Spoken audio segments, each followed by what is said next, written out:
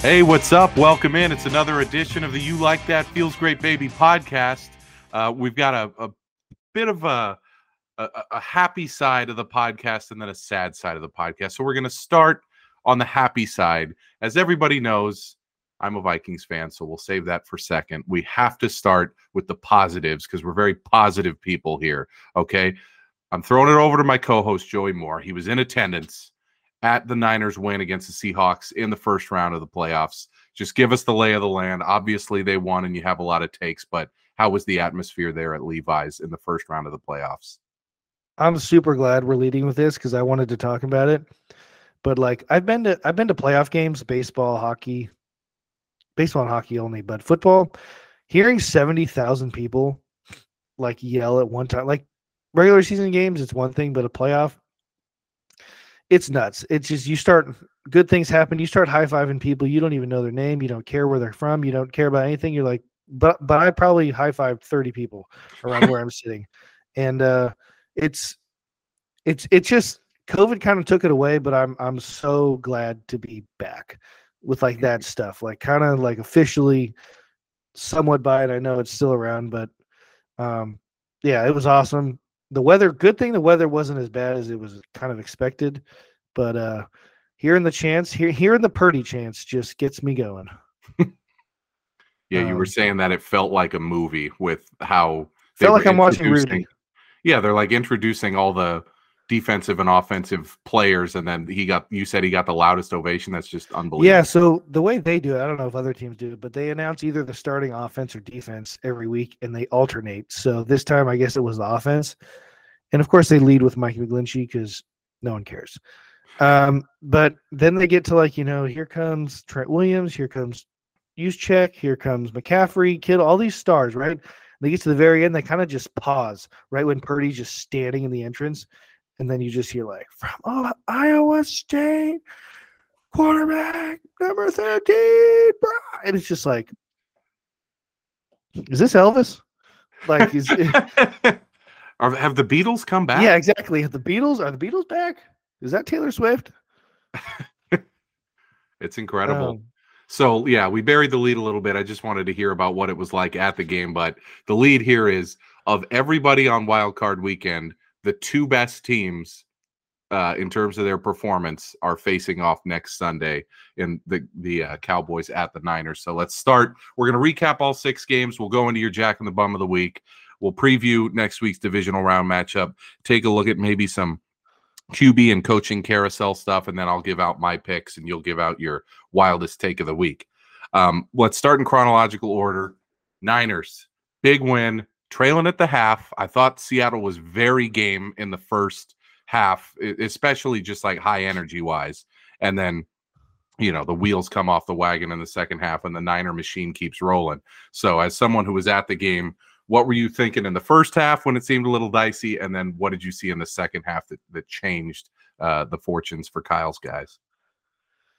Yeah, they had us in the first half, as that meme went. Not gonna lie, a lot of nervous energy in that building after Jimmy Ward inexplicably decides to go headhunting with 1 second left on the clock. I almost was a Jack in the Bum candidate of the week, but luckily we didn't. That didn't have a huge impact. After that hit and then the Josh Myers kick, I texted Evan, the biggest freaking Seahawks fan in the world. I said, sphincters are tight in Levi's Stadium right now.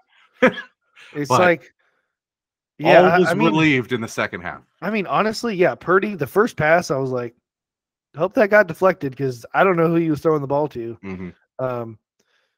A little shaky at first, but even though he was shaky, they had the first drive was a field goal. Their second drive was a touchdown.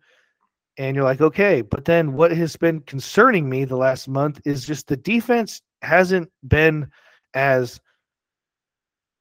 I don't know, perfect. I mean, they were perfect for a while. And now, like, we were texting and, Charvarius Ward was getting barbecued by DK Metcalf the whole game. I think he finished with 10 for 136 and 2 touchdowns. Yeah. And I was a little shocked by that because when they played in Seattle a month ago, like Ward did really well. I'm like, okay, we got a guy who can like shut down a number one receiver. And it was like, that's not happening. and Seattle was running the ball more. Like I think Kenneth Walker had played the Niners the 2 previous times, but the first one was his NFL debut, and his second one was he was coming off an ankle injury, so he was definitely more of an impact player this time. Seattle was driving just as much as the Niners were driving, and then the field goal happens at the end of the half, and it's like, okay, this drive at a half is going to tell us a lot we need to know, and I mean a clutch drive after the halftime, and kind of got all started with Deebo Samuel getting riled up. Yeah. That was the turning point in the game. Which is interesting when you see a scrum of like football players. It's like that's a lot of just man in a small circumference of an area.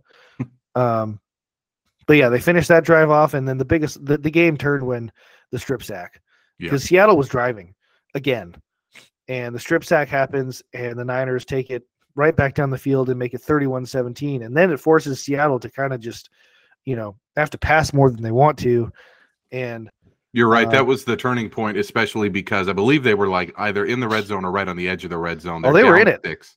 Yeah, they were down 6. They were in it, and then I don't know if it was a penalty or what. I think it was a penalty because I don't think they got 2 sacks in a row. It made it like 3rd and 14 after they had just converted like a 3rd and 12 on the DK like slant that he kind of bobbled and then caught. Yep.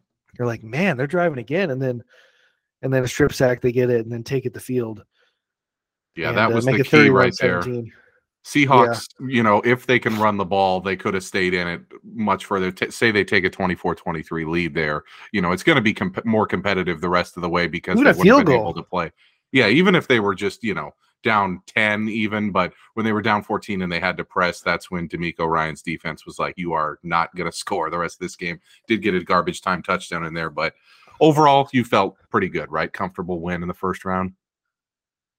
Yeah, for some reason, I do think just in any sport, but maybe even football the most, like that first game is like no matter who you're playing, I don't care if it's the 72 Dolphins against, the 8 and 9 Bucks we saw last night.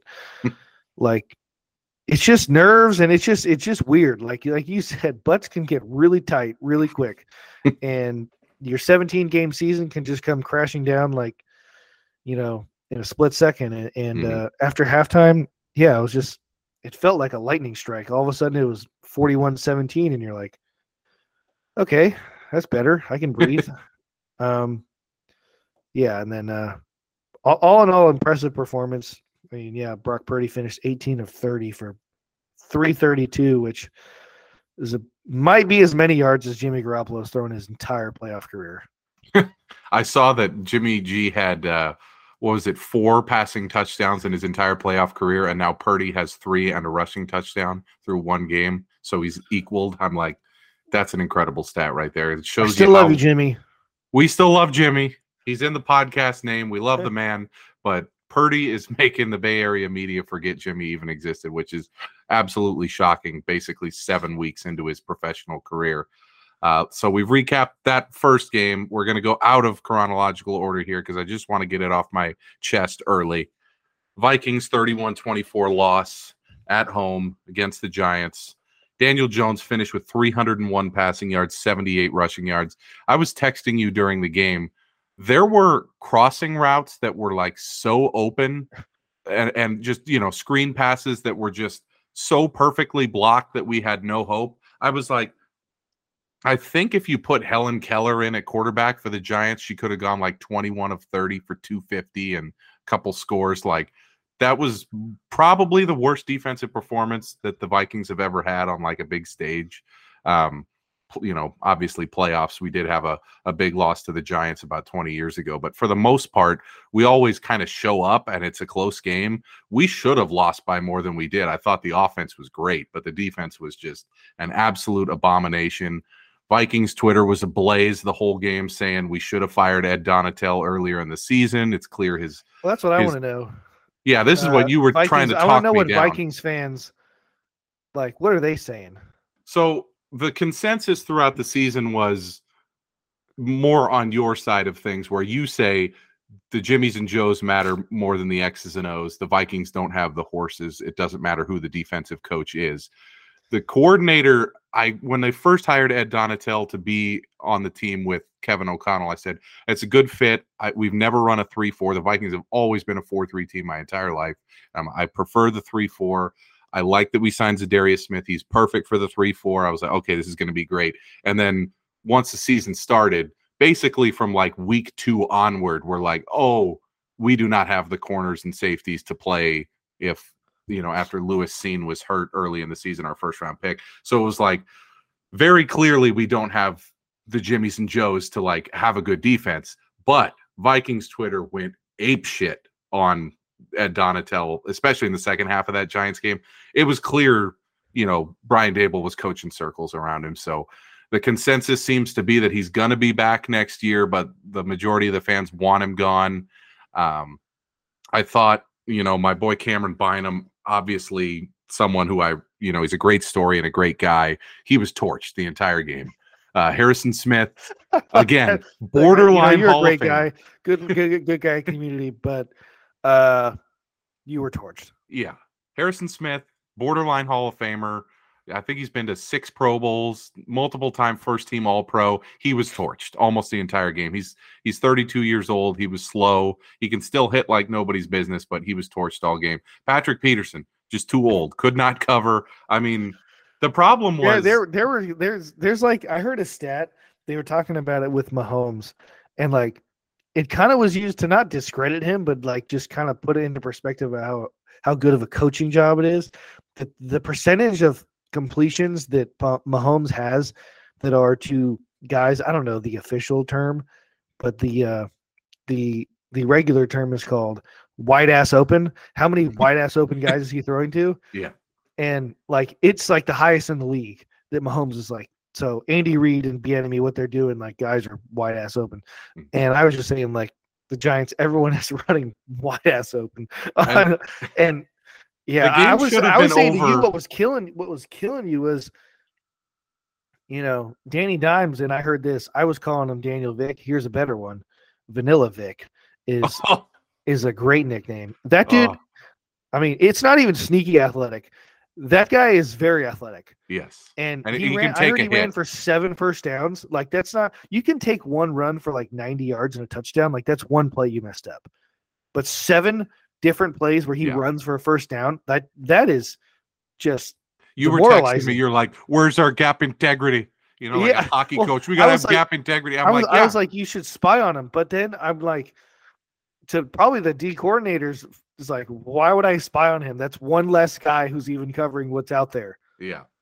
And it's clear they couldn't cover. I mean, we're not talking about the Dolphins here with Tyreek and Waddle just going everywhere. We're talking about the fucking Giants. It's Darius Slayton just carving us up. Kenny Galladay, the most expensive decoy in the NFL. Oh, my God. The game should have ended a half hour before it did because that pass over the middle to Slayton, I mean, hits him right in between the numbers. Right. He catches it. He goes for 30 more yards and the game is over. So, the score says 31-24. It could have been worse. So Vikings, so Skull Nation wasn't blaming Captain Kirk. There was a lot of frustration with I thought he was fine. Hawkinson on 4th down. I heard a really good point about that. It's like, yeah, you probably just shouldn't do that. Like, I mean, there was no chance he was going to catch it and somehow break a tackle and turn upfield the way it was. But somebody made a really good point about blaming Kevin O'Connell, because if you look at the other 3 guys, the route tree, like they're 30 yards downfield. I saw the aerial shot. And it's 4th and 8. Like, can somebody run like a 10-yard hit? I don't know, something. But like Jefferson, all these guys were like way down. The play we ran against Buffalo where Jefferson made the catch of the year, it was like 4th and 15. He ran like a 16-yard, it was like a stutter go, and then 16 yards, 1 yard beyond the stick. He's like, just put it up in the air. I was like, how is that not the first play you think of, 4th and 8, trying to drive and tie the game? Well, that was one thing I texted you too about. I was like, has Justin Jefferson caught a ball in like the last hour? And it was 2 targets in the second half. I was telling you, the video showed that they were bracketing him the entire game, which I get. I mean, that's the move, and it was successful for them. It meant Hawkinson had 12 for 129 because they basically left the middle of the field completely open the entire game. But I got to hand it to Daboll. I mean, I wanted the It's Giants interesting. because I thought they were the easiest matchup. I was wrong. We were like big time out coached, and a lot to do in the offseason for the Vikings because I saw a lot of holes in that team when they played a halfway decent, well coached opponent. So It was interesting. Kevin O'Connell comes from the Rams, McVay tree, and I don't know. I was just thinking like Cooper Cup probably gets, like you were saying, double covered, bracketed, whatever it is. Like I don't know, Jefferson. I know he doesn't block as well as probably Cooper Cup does, because Cooper Cup is an elite blocker for a wide receiver, but that's why they have him so close to the line of scrimmage a lot. But yeah. But it was somebody was like, Justin Jefferson, like, throw your helmet or something, like be upset you're not getting the ball. I was like, that's a bit much, but yeah, I mean, it reminded me of watching playoff games with Culpepper and Moss as a kid, where it's like once you got to the playoffs, and if you look at Randy Moss's playoff numbers for both the Vikings and the Pats, they're not great, not because of anything he did, but because, when you're so far and away the best player on a team, everybody takes the Belichick model and says, take away their best player, make them play left-handed, and it worked big time, so. Next year, Jefferson gets a new contract, maybe a coaching change in terms of defensive staff. We'll see. But all in all, a very surprising, very lucky season that ended about the way I think most of us would have expected, a one-score loss, which was bound to happen. We were 11-0 going into that point. But let's take a look at the AFC playoffs before we get to your Jack and the Bum of the week. Starting with the first game, which was Chargers-Jacksonville, which, I mean, one of the great comebacks of all time. I just want to start off the top with Brandon Staley has not been fired, and it appears he's coming back next season, which, number one, that's a big surprise to me. They fired Joe Lombardi today, the offensive coordinator, and they're keeping the head coach, which seems, I mean, that's a big surprise to me. I think if you blow a 27-point lead and you have a history, especially this season and last, of, I don't know, just being so aggressive in certain situations and so passive in others that it affects your team's ability to like close out big leads. I thought Staley would be fired off of that performance, but more so than anything, I got to hand it to Doug Peterson. His teams just never give up, and that was a hell of a game. Yeah, I'm going to talk about it in a future segment, but like the Chargers did force 5 turnovers, I believe. 4. And Brandon Staley is a defensive guy. I don't believe 5 turnovers or 4 picks and a half or something like that has never happened in a playoff game, where if it has, like, the team is like never lost. And I don't know, like it's just really odd how it falls on him. Which it does. It's just the way it goes. But yeah, I mean, just a horrible collapse. Joey Bosa has gone full nuclear since that was insane. I mean, when I saw his interview after the game, by the way, what a weird voice. He sounds exactly like his brother. I'm like, wow, very odd, but still, he made a good point. I mean, the refs did blow 2 calls on the same play that led to a touchdown for the Jags. It was a false start clearly on the right tackle that was trying to block Bosa, and then in addition to that, it was just a wicked hold, like a very obvious hold. So rough spot for the Chargers there. Great comeback. I mean, that seems to be the hallmark of Doug Peterson teams. I believe he's won. I think he's 5-1 as a postseason head coach, and he's been an underdog in every one of those games, which is nuts. He can seems coach. To be the way. Yeah, a guy can coach. He's won a Super Bowl, and he still doesn't get much respect. But obviously, I think this is the end of the line for them. They're playing at Kansas City next week, but impressive performance from Lawrence. See if he can coach next week. Yeah. Lawrence, though, I mean, 4 picks in the first half. I don't know whether to say that was terrible or that was great, because you throw 4 picks and still win.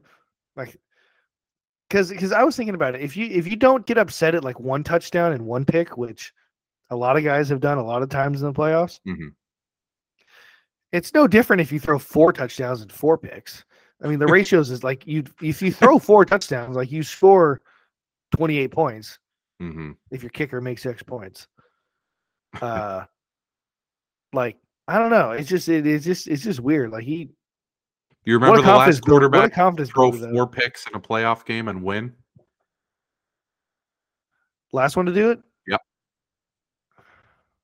I want to say Brett Favre. 2014 NFC Championship. Russell Wilson over the Packers. Hey. our guy. Yeah, our guy, maybe our favorite segment, subject of the year. Poor Russ, but was a good moment for him, even though he was concussed and tried to play through it. Um, moving on, we'll talk about the Bills Dolphins next. This is a pro Mike McDaniel podcast. This was his best performance of the year. He had Skylar Thompson at quarterback, and they damn near won that game. Incredible performance from Miami. They only lost 34-31. I thought when it was 17-0 early in the second quarter, that game was going to be 41-3. I was like dead certain. I was like, probably don't even need to watch. I'll just flip over to the Fox pregame before the Vikings game. No. Incredible job by Miami rallying in that game with a third-string quarterback who, by the way, I didn't think was any good in college either. It was incredible. By the way, was also picked ahead of Brock Purdy, but neither here nor there. Some can make it, some don't. I love Mike McDaniel. I thought he had a lot of really good points, but you could damn near say he lost the game with his decision to throw the ball near his own end zone. Third and 19. Throws a pick. Also, the clock management at the end of the game, he said that they told him it was first down when really it was at 4th and 1, and then they take the delay of game or whatever it was, and then, but I mean, to even have that team in the game is nuts. I mean, I think the bigger story is that Buffalo seems kind of falling off the rails a bit. Josh Allen is just, it's like I texted you, it's inarguable that he just has a turnover problem. Yeah. And looking at the week before that, would I take him over 98, 97% of the quarter? Sure. Hell yeah. Absolutely. Looking at the week before that, they only beat New England. Burrow and Mahomes. They only beat New England because of 2 kickoff return touchdowns. So they really haven't had a good performance in like 4 weeks, and they're turning the ball over. Yeah. And like, if you haven't seen, the quarterbacks left in the AFC are pretty damn good. Quite good. And like all of them are probably better than all of the ones in the NFC. He turning the ball over. I mean, he's the only thing that concerns me about that game next week is Cincinnati is losing guys on the line left and right. Who knows if they can block? But yeah, as for this game, Josh Allen, I mean, if he reins in the turnovers, they should be fine. But yeah, what a game! I did not think it was going to be. I think last week I said it was going to be a celebration for DeMar Hamlin, and I think they might play a football game. Oh, they did. Miami played a football game. I saw his interview, Mike McDaniel, with a beat reporter before the game, and he goes, yeah, nobody gives us a chance, but I think we got a shot. Get ready for some weird shit. And I was like, oh, like I was like, I love this guy. I was not expecting that answer. I thought he was going to, I mean, he gives a great interview. That's why he does. He you ever hear him like with the, and even like before the third quarter, he was interviewed by the Tracy Wolfson, and what do you think coming out of the locker room? Mike, how do you think Skylar Thompson played? He's like, you tell he like takes a breath, like, well, it's a really good question. I think he's played well. I think he lacks some place back, but overall, I love the effort, and we're looking to play better in the second half. And I'm here to help him out, whatever he said. Tracy Wilson was like, thanks, Mike. And he's like, thanks, Tracy. Have a great day. It's and like literally every other coach is like, I thought he was good. You see John Harbaugh on Sunday Night Football, his halftime interview. Holy fucking shit. I mean, I love John Harbaugh, by the way. I bet on him last week. They should have asked him about Lamar. Like, hey, it's a cool game, but like, John, why is Lamar not here? He just like gives who was it? Melissa Stark. She just said something about Tyler Huntley. He's like, is there a question? And then she's like, yeah. Do you think we're going to see more of Huntley? Is Brown going to? She's like, yeah. I mean, we just got to not turn the ball. I don't know what you're asking me. And I was like, wow, this dude is pissed. And then McDaniel's like, thanks, Tracy. Appreciate the question. Hope you have a really good day. Do you have a jacket? Like, it's cold out. Nicest dude in the world, and a great season for Miami. If they can get their quarterback situation straightened out next year and Tua can get healthy, I think that's a team that's on the rise. So good season for Miami, and we'll definitely be seeing them down the road. I think next year they'd probably be a decent bet to win the East with the way Buffalo's trending. Ravens-Bengals, Sunday Night Football. I was all over the Ravens. I told everybody on the podcast last week, when you go to bet this game, wait till it gets to Baltimore 7.5. If you did, you won. I bet Baltimore plus 10 because it kept moving and moving and moving. I don't know. Baltimore, in my opinion, probably should have won the game. It all came down to the Huntley play on 4th and goal. He extends over the line, gets knocked over. Hubbard, the hometown kid in Cincinnati, brings it back for the touchdown. Baltimore didn't score another point after that, and neither did Cincinnati. So really, it all came down to that one play. And I mean, Baltimore almost pulled the mega upset, which would have ruined your AFC bracket. But the Bengals survive and advance. What did you think of that game? Two big things. Let's start with the little one, or the less hot takey of my takes. Just looking forward, the Bengals have an offensive line problem again. Mm-hmm. They lost Jonah Williams, and I just don't know if Joe Burrow is going to be able to do it again. I love that guy, but he didn't look great. I mean, they struggled to move the ball. I mean, they only scored 17 points against the Ravens. I know the Ravens play good defense, but still, that's the first thing. The other thing is, I don't know how you can look at this game without looking at it through the prism of Lamar Jackson. Don't really know why he didn't go. It very well could be it's better for his rehab. That's the best case scenario if you're a Lamar guy. Worst case scenario is he bailed. Mm-hmm. And I don't know why if he didn't bail. Like I'm not disputing that he is hurt. I don't know if you watched like Monday Night Countdown yesterday, but they were talking about it. And like RG3 was like basically like going so hard. He almost was Lamar's agent. It felt like, like, oh, he's hurt. And it's like, I just want to be like RG3 and everyone who has that similar take. Like, I don't dispute that he's hurt. Like, I don't dispute that at all. My point is if there wasn't something weird going on, A, why didn't he go? B, why did he put out some tweet the very next morning saying, like, if you're not respected, like, you won't get respect back or whatever? Like, he put out, I don't know if you saw it, like, put out, like, a thing on Instagram or Twitter, I forget what it was, that they put on ESPN. And I'm like, that doesn't sound like a guy who's just hurt and everything is just kumbaya. And, like, your main point is why wasn't he at the game? That's, I mean, yeah, he sends us a tweet like midweek saying like, here's why I'm not playing. I'm like, okay, Lamar, we get it. You're not playing. Okay. Did you explain? Yeah. Did you explain why you're not going to go? And it's just, there's been such a focus on the athletic trainers and all these teams. And when he was hurt, like they specifically said, grade 1, 2, whatever it was, like PCL sprain, like 1 to 2 weeks. And then Schefter had the report, like he should be good to go for Christmas. Well, that was like 3 or 4 weeks ago.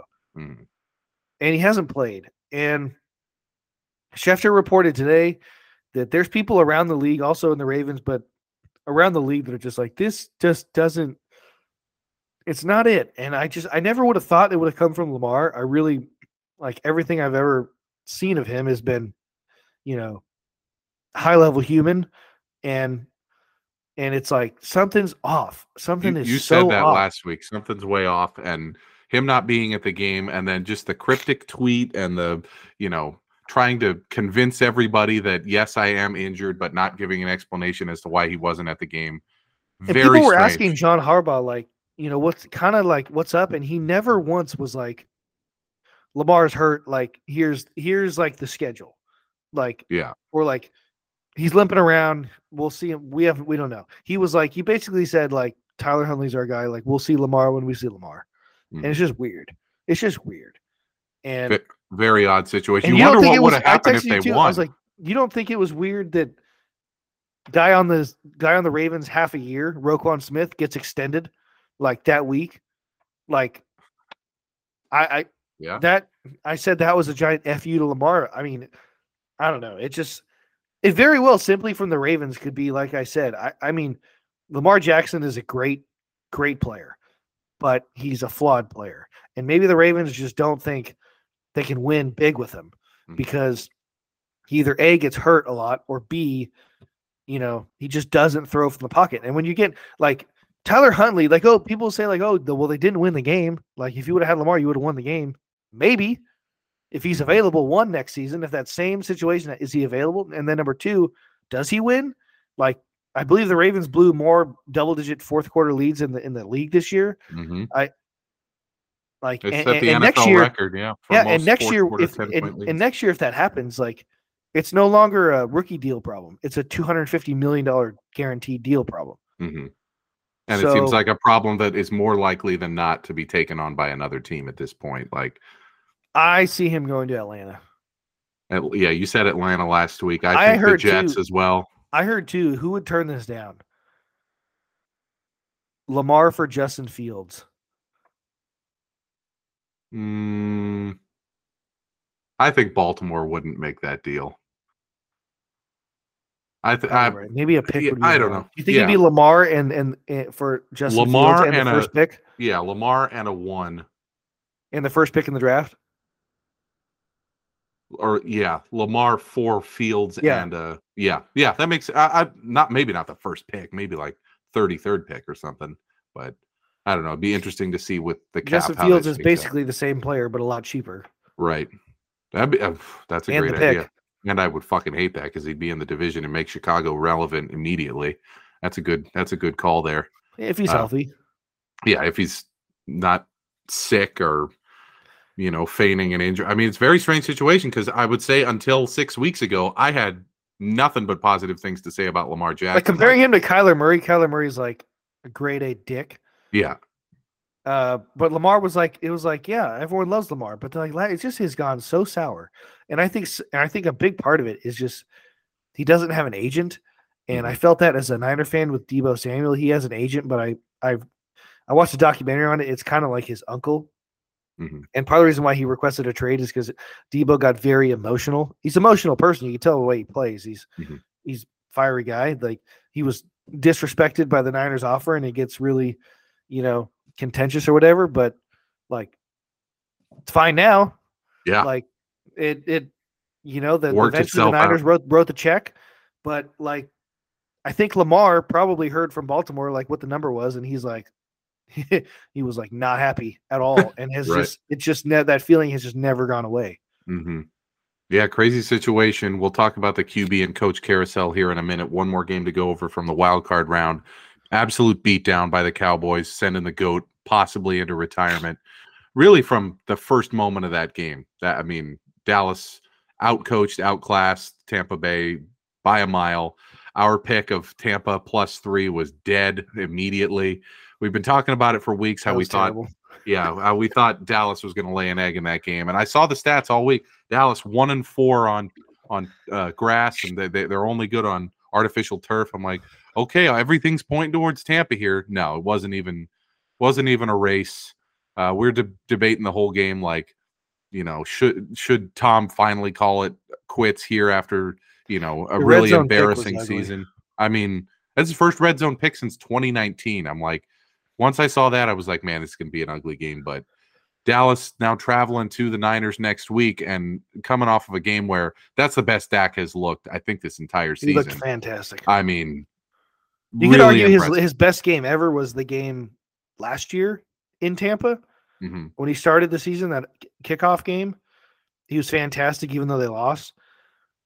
But watching him yesterday, he looked like the magnitude of the game helped him. Like it was like, this is it, like shit or get off the pot. And like he was moving. I've never seen him move that well, especially since the injury. He was like diving for first downs. He was his jersey was just green from how often he was running. Yeah, the fourth down, like boot to the left. He was hitting Dalton Schultz up and down up the field all night. Yeah. Looking at you, Talanoa Hufanga. How about you know who you're covering Sunday? Yeah, he looked fantastic. Shut me up. Because I thought, I was like, you can't stop throwing the ball to the other team. And he looked, everything looked confident. Everything looked on time. It was, if you're a Cowboys fan, you got to be like, that's as good as I could have hoped. Yeah. We got to give Dak Prescott and Mike McCarthy an apology. We underrated that team. Maybe the problem was Aaron Rodgers with Mike McCarthy. Hey, now that's a hot take that I would love to get into, but maybe we'll save that for an end of season. Back-to-back 12-win seasons. I'm not saying Mike McCarthy's, Vince Lombardi out here, but maybe Rodgers is holding him down. They were like 9-7 the last 2 seasons there with McCarthy. I don't know. We'll have to see. Let's pivot over to your Jack in the Bum of the week. Obviously, playoff games, the candidates are an even higher quality than usual because the stakes are so high. So the ones that I was thinking, okay, Ed Donatel, Vikings defensive coordinator, would have been my pick, but that's just because I'm flaming mad because of how that game. I got to be honest, out. Eric. I don't know if that gets the people going. No, it doesn't. I mean, Ed Donatel content not exactly moving the meter there on TikTok, but shitty defensive game plan. Really just, a really sour taste in Vikings fans' mouth probably for the rest of the offseason after how bad that defense was in a really important game at home too. Like, you saw the crowd before the game, and I had the thought for a few minutes, like, there's no way we're losing this game with the way the crowd is. And then once we saw 2 or 3 perfect drives from the Giants to start the game, I was like, all that fan energy as a is fan gone. watching it, just as a person with no super investment in who won or lost, but I mean, Minnesota looks like an incredibly tough place to play. Like it looks like the dome and that whatever you call that Viking horn, Gallagher horn. Mm-hmm. It's like, got everybody fired up. John Randall was there, my boy, blowing the Gallagher horn, getting everybody fired up. I was like, we are not losing this game. And then our boy Ed Donatel ruined the day, and the Vikings defense needs to be completely rebuilt. We already covered Lamar Jackson. I mean, he was on the list given the whole saga this week. Todd Bowles also would have been someone I would have looked at, and then you got a couple you want to go over as well. But who's going to be your Jack and the Bum of the week for playoff week 1? The Jack and the Bum of the week. It's hard to pick a guy who was on a team that won, which is why I put somebody and then deleted it and then put who I did. Because my original selection was Brett Maher, because he had just a horrendous day last night. Like, I mean, just tuggy left, pushy right, like whatever, couldn't hit water if he fell out of a boat. But hey, the best part is none of those points mattered. Mm-hmm. So the Jack and the Bum of the week is none other than, we got 2 people. Focus on one. Number 1, Brandon Staley, Jack and the Bum. But maybe even more, Jack and the Bum of week 1 of the playoffs, wildcard weekend, super wildcard weekend, Justin Herbert. That's right. Justin Herbert with the 6 set of lettuce on his head. Jack and the Bum of the week. You are spotted 27-0 against the Jacksonville Jaguars. The opposing quarterback throws 4 picks. You have to win that game. So much of this blame is getting put on his offensive coordinator as he got fired, and Brandon Staley, deservedly so. You can't be the head coach that blows that game. But like, if you are who people keep saying you are, like, 1 touchdown drive would have done it in the second half. 1. And if you look at like the numbers based on the picks they were getting from Trevor Lawrence, like, they had short fields. So like, his numbers weren't even that good. Mm-hmm. He finished 25 of 43, which not great. And 273. It's decent, but like, figure it out. Like, convert a third down, move the chains, something. You got to do something. And to blow a 27-0 lead, if Matt Ryan's going to take the heat, and Kyle Shanahan for that matter, for the Super Bowl, like, it's got to be on you. Like, mm-hmm. I can't put you with Mahomes, Burrow, Josh Allen, and, well, I'm not going to put Trevor Lawrence there yet, but Justin Herbert. You gotta win games. I know wins are not a huge QB stat, or like some people don't think, but like, sometimes you gotta win the game. Do something. There seems to be with him this divergence between social media, football analysts and ESPN analysts, like the Bill Cowers and the old heads on NFL Today and Fox NFL Sunday think one way about Justin Herbert, and then the like more nuanced, like Dan Orlovsky, Mina Kimes, whatever, they think another way. So social media, young people, they're like, Herbert is the second best quarterback in the NFL. They are ready to die on that hill. And everybody else who's like an old head is like, I would not even put him in the same universe as Joe Burrow. So it's like there's this divergence for him. And that game on Sunday, that did nothing to help his case. Yeah. And the game last year on the final game of the season at the Raiders, where all they had to do was, get a tie or a win to get to the playoffs, and he wasn't exactly sterling in the first 3 quarters in that one. So it's like next year is a big put up or shut up year for Herbert. For some reason, like Herbert is one of those guys that, based on, I don't know, maybe not high expectations his first like rookie year. I don't know. I mean, he's a top 10 pick. Like, why wouldn't they be high? But like, he comes in and sets the world on fire, and all of a sudden he can do no wrong. Mm-hmm. And like, this is the first time they made the playoffs.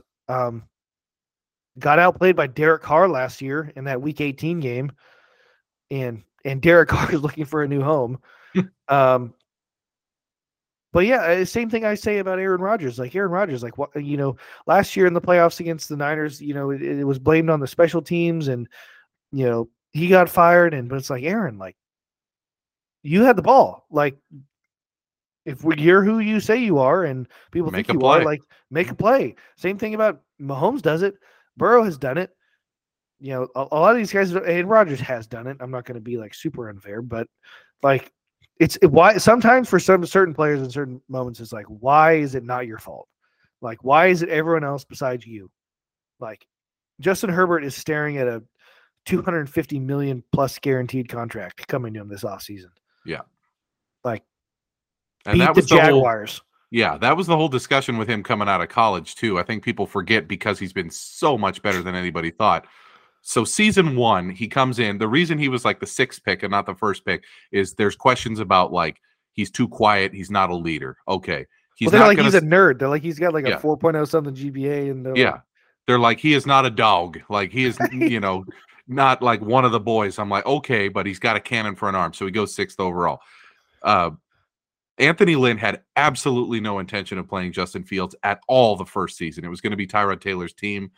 He gets his lung punctured by the team doctor in week 1, and then the world sees, oh my God, Herbert is the arm talent is top 5 maybe of all time. We're like, this guy has to play. They bring in a new coach after they fire Lynn. They build an offense around Herbert. He still has not won a playoff game. He still has not, I feel like, taken that next step that everybody expected him to. Incredible quarterback. Obviously, I'd love him on the Vikings, and I feel like 25 teams would be falling all over themselves to get him, but yep. He's your bum of the week for a reason. I mean, you can't blow a 27-0 lead against the Jaguars when they turn the ball over 5 times. So not a good start to the postseason career of Justin Herbert. It's one of those things that if they do get Sean Payton, it's going to be like, okay, Justin, now it's on you. Same thing about Russell Wilson. Like, they fired Hackett, and if they get somebody, they might get Payton, whoever it is. And it's like, okay, we fired one guy. Yeah, we're not going to fire a second. Like, we're going to fire you. Like, now we found out that it may or may not have been that guy, but now the common denominator is you. So we'll see what's going. Yeah, it seems like Staley is likely to come back with the firing of Joe Lombardi today, so we'll see how that pans out. Let's take a quick look at the divisional round matchups. So I'm going to give you the lines for each of the games, and then the broadcast crews and when we're going on all of those games. So Saturday, 1:30 Pacific, 4:30 Eastern, NBC, going with the Tirico and Collinsworth crew. Jacksonville at Cincinnati, Jacksonville at Kansas City. Kansas City minus 8.5. Are you previewing the AFC Championship? Yeah, I got ahead of myself, I suppose. There, it is definitely not going to be Jacksonville at Cincinnati in the AFC Championship game. I tell you that right now. Jacksonville at Kansas City. That's why they play the games. Yeah, Kansas City minus 8.5. I definitely lean Kansas City there, especially like teasing them down, 6-point tease down to 2.5 underneath the field goal. I feel like Kansas City, you should roll in this game. I mean, no reason that anyone I've seen has to pick Jacksonville money line. Nope. It should be a walk in the park. I hate to say it because I would have thought Buffalo would have beat Miami 41-3. Yeah. But no. For the rest of the way, there is not going to be more of a slam dunk than this game, you would think. No. Then the Saturday late game on Fox, this is going to be, I think this will probably be the Burkhardt and Olsen game. Giants at Philly. It's Burkhardt is doing the Niners Cowboys. Oh, okay, nice. So it's going to be the Joe Davis. And by the way, Joe Davis did a great job in the. I love him. Yeah, in the Niner game, I'm a big fan. So Giants at Philly. Philly ends up being minus 7.5. It's rumored that that's going to go up higher. I think that's a pretty damn good line. If it was 7, I would say that's probably a decent bet on Philly. Now that it's 7.5, for me, it's the Giants or nobody in that game. We'll get into that game later. You have a little bit of a take on that one. The big game of the weekend, I think this is the best game of the weekend. Debatable, but I'm going to go Sunday noon, Pacific, CBS, Nance and Romo, Cincinnati at Buffalo. What do we got here, Jim? A couple of great quarterbacks, Jim, that just love to throw the ball. Oh my God. Yeah. Romo, this guy's coming, Jim. This guy's coming. Do they see it? Do they see the blitz? He's trying. I feel like Romo is trying to be this generation's John Madden, and I feel like he's actually gotten worse over the last few years. Like he was so good, like 2017. Well, he got big because there was he did the AFC Championship between the Patriots and Chiefs, and there was like a couple drives where he literally told us what was going to happen. Yeah, like remember that? And it was like they're in cover 2, like here comes Gronk, and then it would happen, and you're like, oh, so this guy really guy knows football. Yeah. And I feel like it's worn off a little bit. Obviously, that part is worn off, but I do like the fact he just looks like he's not like refined. Like he's like, oh, Jim, here we go. He's like us, where he's like so excited about the game, which I appreciate. I like that. But he's 7 years removed from being in the NFL. Jim Nance is a stiff. He really is. And Nance was, when he was with Sims, was always just terrible. And now he's he's got someone who's excited with him, and it's brought the best out of him. But that's the game of the week for me. When I saw that the line was Buffalo -5, I was like, give me all the Cincinnati bets in the world. And then, as you said, all the offensive line stuff comes out, where it's like they may be missing the entire left side of their offensive line, Cincinnati. So tough spot there for Burrow. I really want him to win that game. I guess I have to pick the Bengals because I picked them to win the Super Bowl, but their line's got me severely concerned. Yeah, their line was, worse last year when they beat Tennessee and Kansas City on the road, but we'll see with that one. And then Sunday, late game, Burkhardt and Olsen, Dallas at SF -3.5. I expected the line to be -6.5, and I was shocked that it was 3.5. All those Cowboys fans have betting their team. Yeah, it opened 4, and it immediately went to 3.5. I'm like, Dallas really? Looked damn good last night. They did look great. That's the best Dallas has looked all year. Incredible performance from them. And side note, I saw the average ticket price was just under $1,500. No, you got to be kidding. Yeah, according to TickPicks. Oh my! According to Field Yates, who I saw on Bleacher Report, his tweet was put on Bleacher Report, the app. He quoted TickPicks. The average ticket price for Niners Cowboys Sunday was $1,480. That is absurd. You just paid $140 to see him beat the Seahawks. Yep. I looked at the same. I know the people that I bought the tickets from because they're season ticket holders next to Kayla's family's tickets, and those aren't for sale. And I think Kayla's like Mason, Jake, and their dad are going. Last I heard. Wow. But tickets in that row right now are going for over $800 each. My God. And that's second level, right? Yeah, honestly, I love the seat. They're unreal seats because they're at the last row. Actually, fun fact, they're the last row, and right above it is a suite, and it's Kyle's family. Like you see Mike Shanahan and like his wife. But yeah, it's a big deal.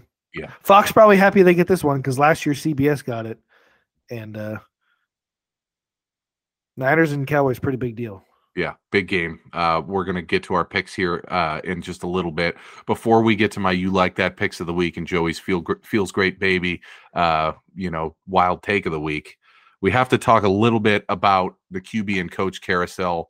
So with the news that it looks like Staley is coming back to the Chargers, that leaves only 5 openings. And I looked, the last few years has been like 7, 6, 7, 7, and 8. In terms of openings in the offseason. And there was one year where there was 9, I believe, it was like 2016. This year there's only 5. And really, in my opinion, all of the jobs suck. They suck balls. They're just horrendous. That's why I think we might get D'Amico back because I think he's good enough to where he will oh, wait. Exactly. Ben Johnson today, who everybody was like, Detroit's going to lose their offensive coordinator. He goes, I'm coming his back. Resume was that Packer game. Yeah. Here it is. Yeah. And he's literally like, Dan Campbell, you're my guy. I'm coming back. I'm like, really? But if you look at the jobs, it's like Arizona job, nobody wants it. Indianapolis job, nobody wants it. Denver job, nobody wants that job. Carolina job, maybe if you believe that you can grab a quarterback. As nuts as it is, I actually think the Denver one's the best job. Oh my I God. changed my mind because I would have said Carolina, but I changed my mind. It's because you heard of Walmart? Business is booming. And money's not an object. They're going to pay probably top of the line, especially if they get Sean Payton. It's probably going to start with at least $20 million a year. And yeah, Russ probably just have to eat a bullet in the next year, maybe two, with him, unless you can fix him. But after that, I mean, they have good players. I mean, Denver, Broncos are, number 2 not the defense in the league. Texans. They're not the Texans. Like, people care about the Denver Broncos. And I don't even consider the Texans to be like a freaking NFL job. Everybody's like, so-and-so will. It feels like they were an expansion team like in 2002 it was, or 4, whatever it was. 2, yeah. And like, it feels like they're an expansion team every year. Yeah. Nobody wants that job. The owner is a lunatic. That guy Easterby that was in the building, he may be out of the building now, but it sounds like it's like a cult. It is a cult. And literally they're like cycling through a different coach every year. The coach comes in, he's like, I'm going to change the culture. And they're like, no, you're not. We are a good Christian organization. I'm like, this is football. What are we doing? Like, you hire the best man for the job. So the Texans job is not even a consideration. That is like a death sentence if you take that job. So that's what I'm saying. Is Same thing with Indy. Same with Indy. You got a meddling owner, just right. Which I think is why Denver, again, not only like they know nothing about football. I've seen them do a couple interviews. Like, they know nothing. I don't even like, I'm like, why did you even buy the team? Like, you really don't even care.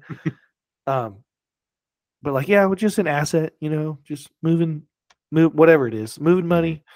And it's like, they're not going to like Michael Bidwell. I heard with Arizona with Cliff Kingsbury is like having weekly meetings about like schemes. Yeah. What do you know? Yeah. Like, I mean, I don't think Cliff Kingsbury again is Belichick, but he knows more than Michael Bidwell. Yeah. Not an ideal job, really. Just write the checks and stay out of the way. Yeah. So that was my point, is there's going to be a quarterback carousel. It will be determined after the coaches are determined. And there seems to be like 7 or 8 teams who are going to go into next year. Just bad job, new coach, know it's going to suck. Probably drafting a guy like, Stroud and Young and Levis in the first 3 or 4 picks. But there are going to be 5 to 7 teams who, and I'm just off the top of my head, I'm thinking Jets, Atlanta, Carolina, New Orleans, teams who they're not bad enough to be full tankathon, and they're not good enough to be like, hey, we're going somewhere, unless they get a Lamar and, maybe even a Jimmy Garoppolo or whatever. But it's going to be wild. Every year it is wild with the quarterback carousel, but this year it's going to be nuts because the quarterback play in the league last year was awful. And then the head coaching jobs that are available this year are awful.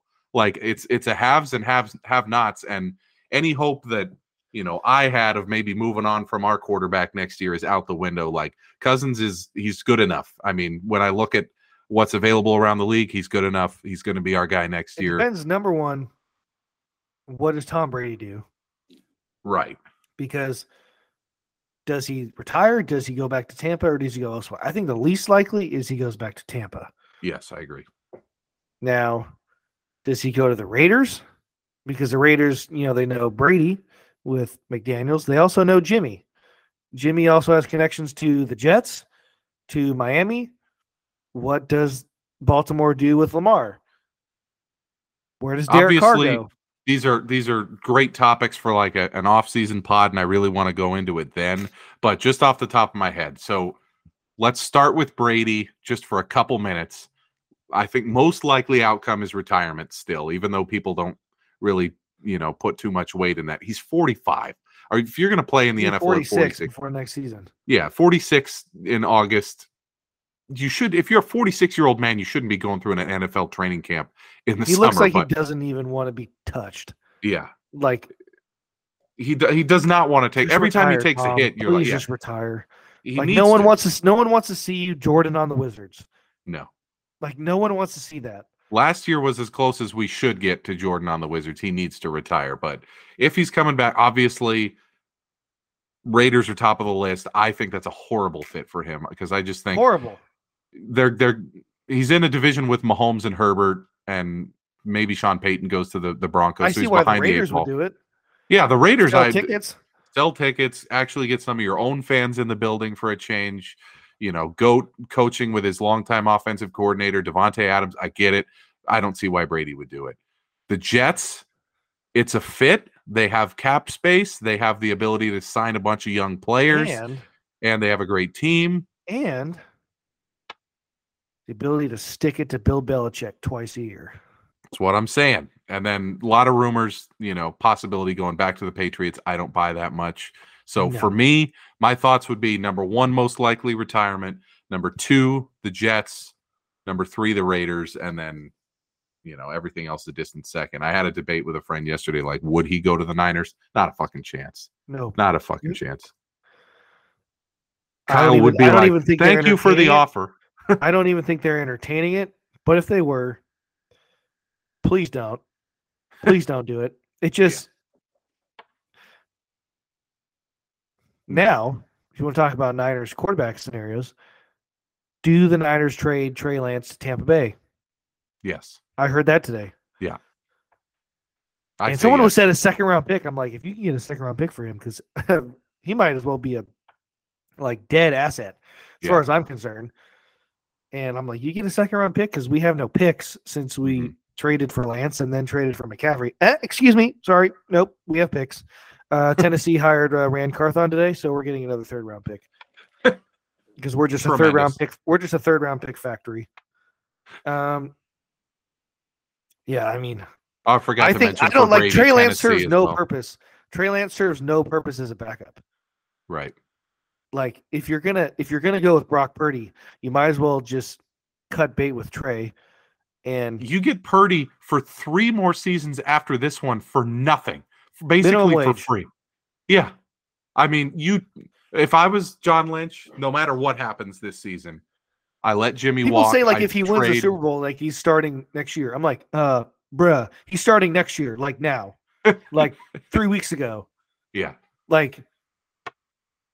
Lance will not be on the He's team. not being compared. People is he of the echelon of Mahomes? I was like, hell no, he's not. But he's playing damn well. And he's also free. And he'll be free for a long time. And what a cheat code. Compare him to Jimmy. People want to bag Jimmy for throwing 8 times in a championship game. Okay, well, Purdy's better than that. So, right. And he costs 1/40th the amount. It's nuts.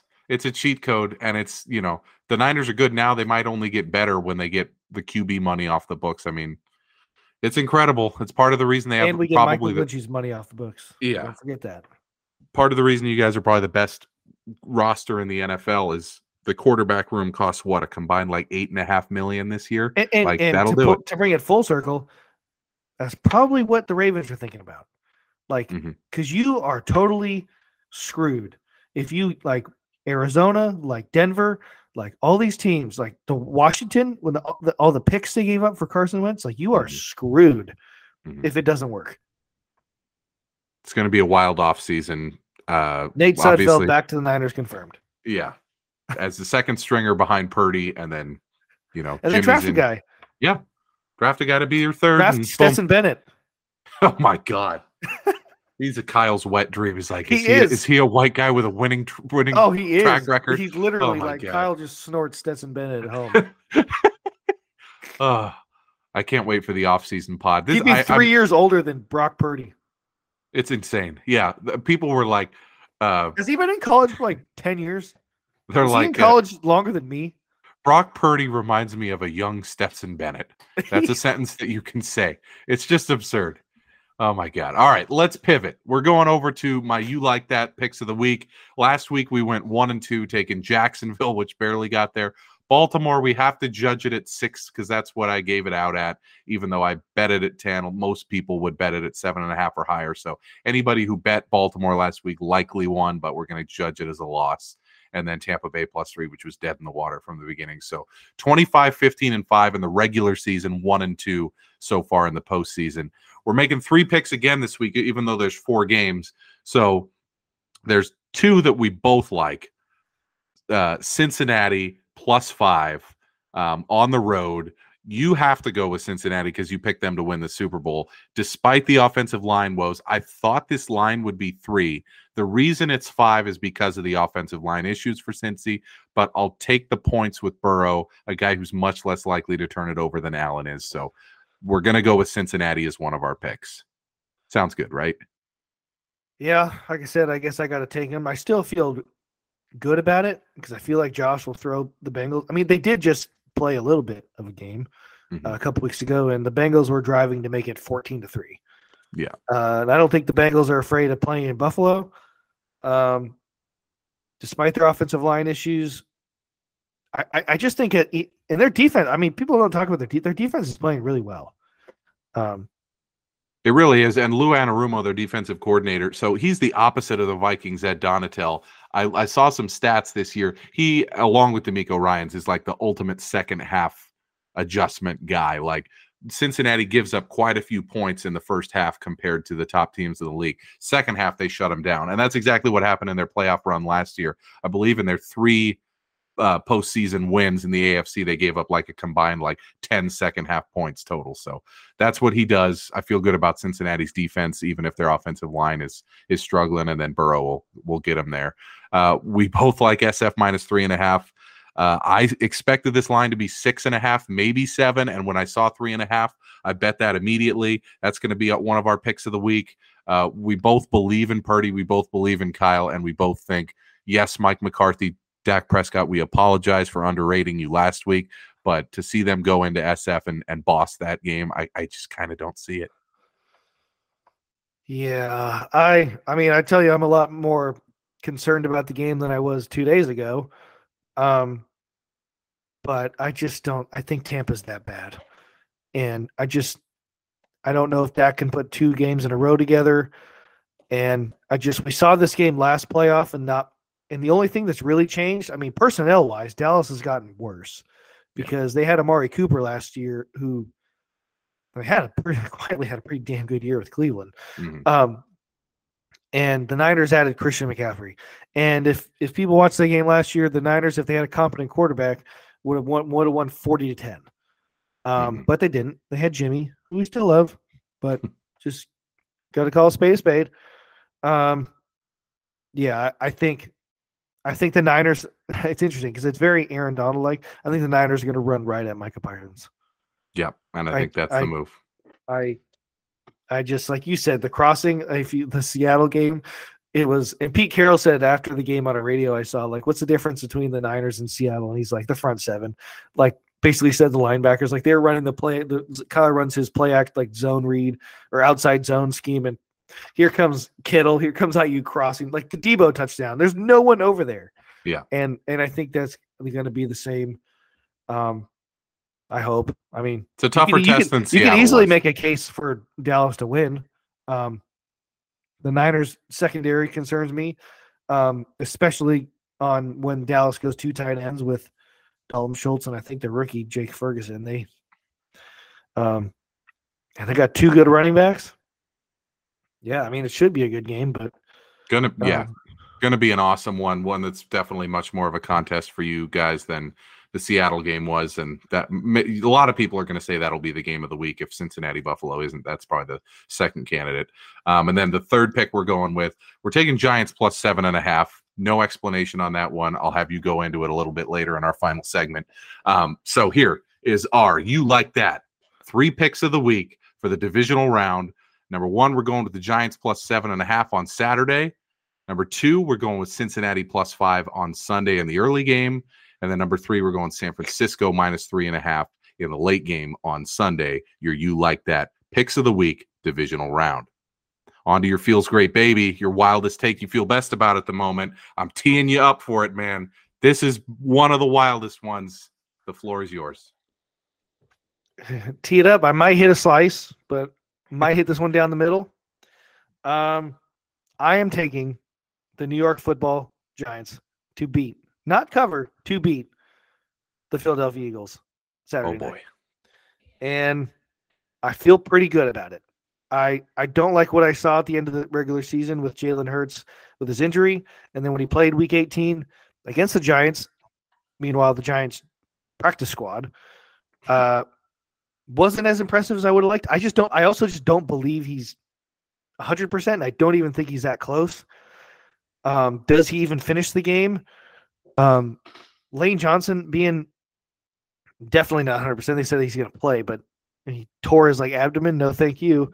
No way he's going to be healthy. And I just think the Giants have so much momentum right now, and I'm such a big believer in that. And they have nothing to lose. I mean, really, it's all on Nick Sirianni in Philadelphia. And again, if the Giants, they can run the ball, if Vanilla Vic runs with his legs, gets Jalen Hurts might be the second most athletic quarterback in this game. I don't know. Vanilla Vic looks like, he looked like Colin Kaepernick against Minnesota. He's so tall, the long legs. It looks like someone was saying earlier in the year that he's dollar store Josh Allen. He might be Target Josh Allen or little higher end. Josh Allen is more like, I'm going to run you over. People just don't catch Daniel Jones. People still have that. What was it, that game where he took off on a zone read or something? It was against the Eagles, I believe. Yeah. I think it was. Shit. And people were like, oh, this Danny Dimes, whatever. No, he route ran everybody until he toe picked. Mm-hmm. And maybe it's wishful thinking. Maybe I do just want a NFC Championship game at Levi's, but I wouldn't. If the Giants do win, it's that's a hell of a game. That's no walk in the park. Mm-hmm. I will remind you Philly scares me with just where they're trending. To try to talk you off of it, the Giants played a college defense last week. They're playing an NFL defense this week, so that may make a difference. Maybe. You might be right. You very well might be right. You could also convince me this game's 40-10. But you're going with it. You're going Giants over Philly, so that's why that was the third pick of the week for us. You think the Giants win outright, basically on the backs of Daboll being a really solid coach. I think Daboll's better than Nick Sirianni. I think Daniel Jones is healthier than Jalen Hurts. If Jalen Hurts was healthy, I think he's obviously better. Barkley's better than whatever they're trotting out at running back. Okay, Philly definitely has probably 8 receivers better than what the Giants have. Yeah, but. Yeah, I don't know. I just the way the Eagles finished the season kind of put some pause for me. So looks like I probably picked Philly to win the game, but you're picking the Giants to win the game. I'm picking definitely, I guess, Cincy, SF, and then in the other game, Kansas City. So we'll see how it goes. Next week we'll have our divisional pod. Before we get out of Dodge here, one quick segment on something outside of sports. So. You and I have been texting about this for weeks now. I kind of started the process with my wife of looking at condos and houses and seeing, okay, maybe it's time for us to start thinking about buying. We've been together for, 7 years. We've lived together for 5. We've been married for almost a year. It's it's time. Let's look. So we go out and look, and we find a bunch of places that I'm like, oh, this would be a really cool place to live. Man, that place looks nice. Let's go do some tours. I was like, but you know what I should do before that? I should go to the bank and get pre-qualified. Interest rates and taxes in California are a fucking crime. And then you're telling me about your experience. You just bought a house a few months ago. It is criminal what is happening right now to anybody who wants to buy a home. Holy shit, is it a tire fire out there? Interest rates, it's nuts. 6% down here. So say I did the math the other day. If you buy $1 million house, you put $200,000 down, which is a ton of money. You put that down, you have $800,000 that you owe on the house over the course of 30 years. You do the math on that, it's okay, it should be, if there's no interest, which there isn't, and no fees, which there aren't, it should be $2,200 a month. No, you're paying $4,500 a month, double. so that by the time you've paid that house off, that was $1 million house, you're paying like 1.7 million if you include all the fees and all the other stuff that they throw on there. Like, this situation, we talk about it all the time. We grew up in the Bay Area. A lot of our friends have moved out of the Bay Area because of this very situation. But with interest rates where they are now, it's like, how can anyone our age afford to buy a home in the Bay Area, in California, in SoCal? It's nuts, man. It is nuts. It was wake up call after wake up call after wake up call. And we had planned for it, moving in with her parents and saving money, which has worked out. They were fantastic for us, and it was a great 2 years of doing it. But yeah, it is criminal. There's no other way to say it. It's absolutely criminal. And I was talking to my dad recently, and he was talking, and then I had to like tell him to stop. I was like, whoa, don't just gloss over that. Like, you didn't just say that. And he was explaining to me that even after he paid off the house that I grew up in, they still had to pay property taxes just to have the house there. And I'm like, wait a minute, you have to pay property taxes even after you've already paid? Huh? He's like, yep. And I'm like, oh my gosh. Yeah, I mean, we bought the house for $825, which was more than we wanted to spend. But luckily this house was pretty move-in ready, and we had to kind of overbid what they were asking for it because we wanted to get in before they did an open house at the time. And we had something that they could really use. They wanted to stay here until their kid graduated, because we bought the house in March and they had a kid graduating high school in June. So they're like, we want to still live here. We're like, well, we got nowhere. We have to be out, like, living with her parents. So like, and then they're like, oh, do you want to give rent back? We're like, no, we'll be super like forward. We're like, you just live there for free.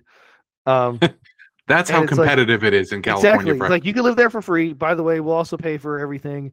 And, the inspections, like, out here, they just waive everything. We didn't, because I wouldn't be able to sleep.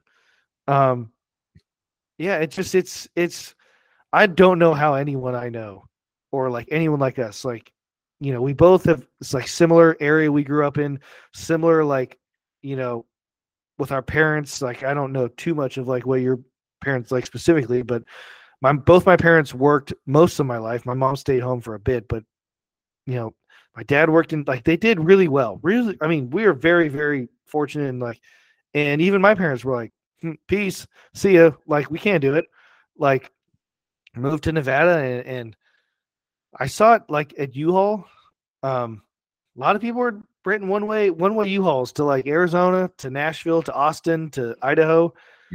And then all of a sudden you start looking on the internet, it's like this like 10-acre mansion like in Arkansas looks really nice right now. And I would be the last person that would ever say that. Like, I am a California guy. I want. It's hard because like we have family here. Like, people always say like, oh, like you meet people like your wedding. Like, I met people there like lived all over the U.S. It's like, well, why do you guys still live here? I'm like, well, I mean, I got my family's here. Like, jobs here. Like, people. I mean, people really do like the weather. The beach, all that stuff. Like. And selfishly for me, like, my family's not, I have Kayla's family, which is my family, but my parents are gone. But I mean, it'd be really hard for me to not be able to go to like, Sharks games, and I love to do it. Right. It's like, well, I got to live here. And all these other people are like, yeah, I just moved to wherever. I'm like, okay, cool. Well, like, I know people that, like, I mean, they sell out for a home. Like, right. I mean, literally, like, if anything happens, like, they need new tires on their car or whatever, it's like, we literally don't have insufficient funds. Right. That's just and these are people who are doing well. Like, that's what's nuts. Yeah, like you and Jamie, we're doing great. In the top, you guys are doing what do they call it? Would it be the 1 percentile or the 99 percentile? I don't know how that works. If you're like really high. For people our age, yeah, we're probably in the top 5 or 10%, and it's like, we would get absolutely slaughtered right now if we tried to buy a house. I'm like, Oh yeah, and that's the thing too. Like the way it's going, like now, it's not good for if you're buying or selling. Like right. when we were kind of at the end of like, oh, it's like if you're selling, you're doing really well. Mm-hmm. Now it's if we sold this house, like we lose money. It's insane. Because but the people buying their monthly is higher because of interest rates than what we pay, but the price of the house is lower. It's nobody wins right now in California, like literally nobody, except for the banks who are doing just fine. Oh, they make yep. Well, I just we had to get that off our chest. We've been texting back and forth about that for like 2 or 3 weeks. Like California's housing situation right now. Like I should show you. I should not here because I don't people know my business, but like I should show you like we signed a stack of papers about this thick when we bought the house. And I mean literally like this is terrible, but like I was signing things I had absolutely no idea what I was signing. Could have been like in 10 years, like this house goes back to the bank. I don't even know. Because the agent's like, just sign. It's literally like just sign.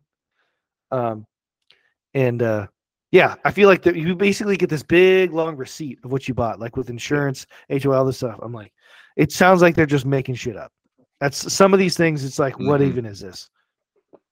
People are getting absolutely blasted by the banks, by the mortgage companies, by the taxes, I mean, it's just the situation in California is untenable. I've been saying for years, like build. They need to build 5 million houses. That's the only way this gets better. You and Jamie are like with your renting, like part of the reason why you told me that you were looking at buying is like, well, people are just jacking up the rents because they know people can't buy.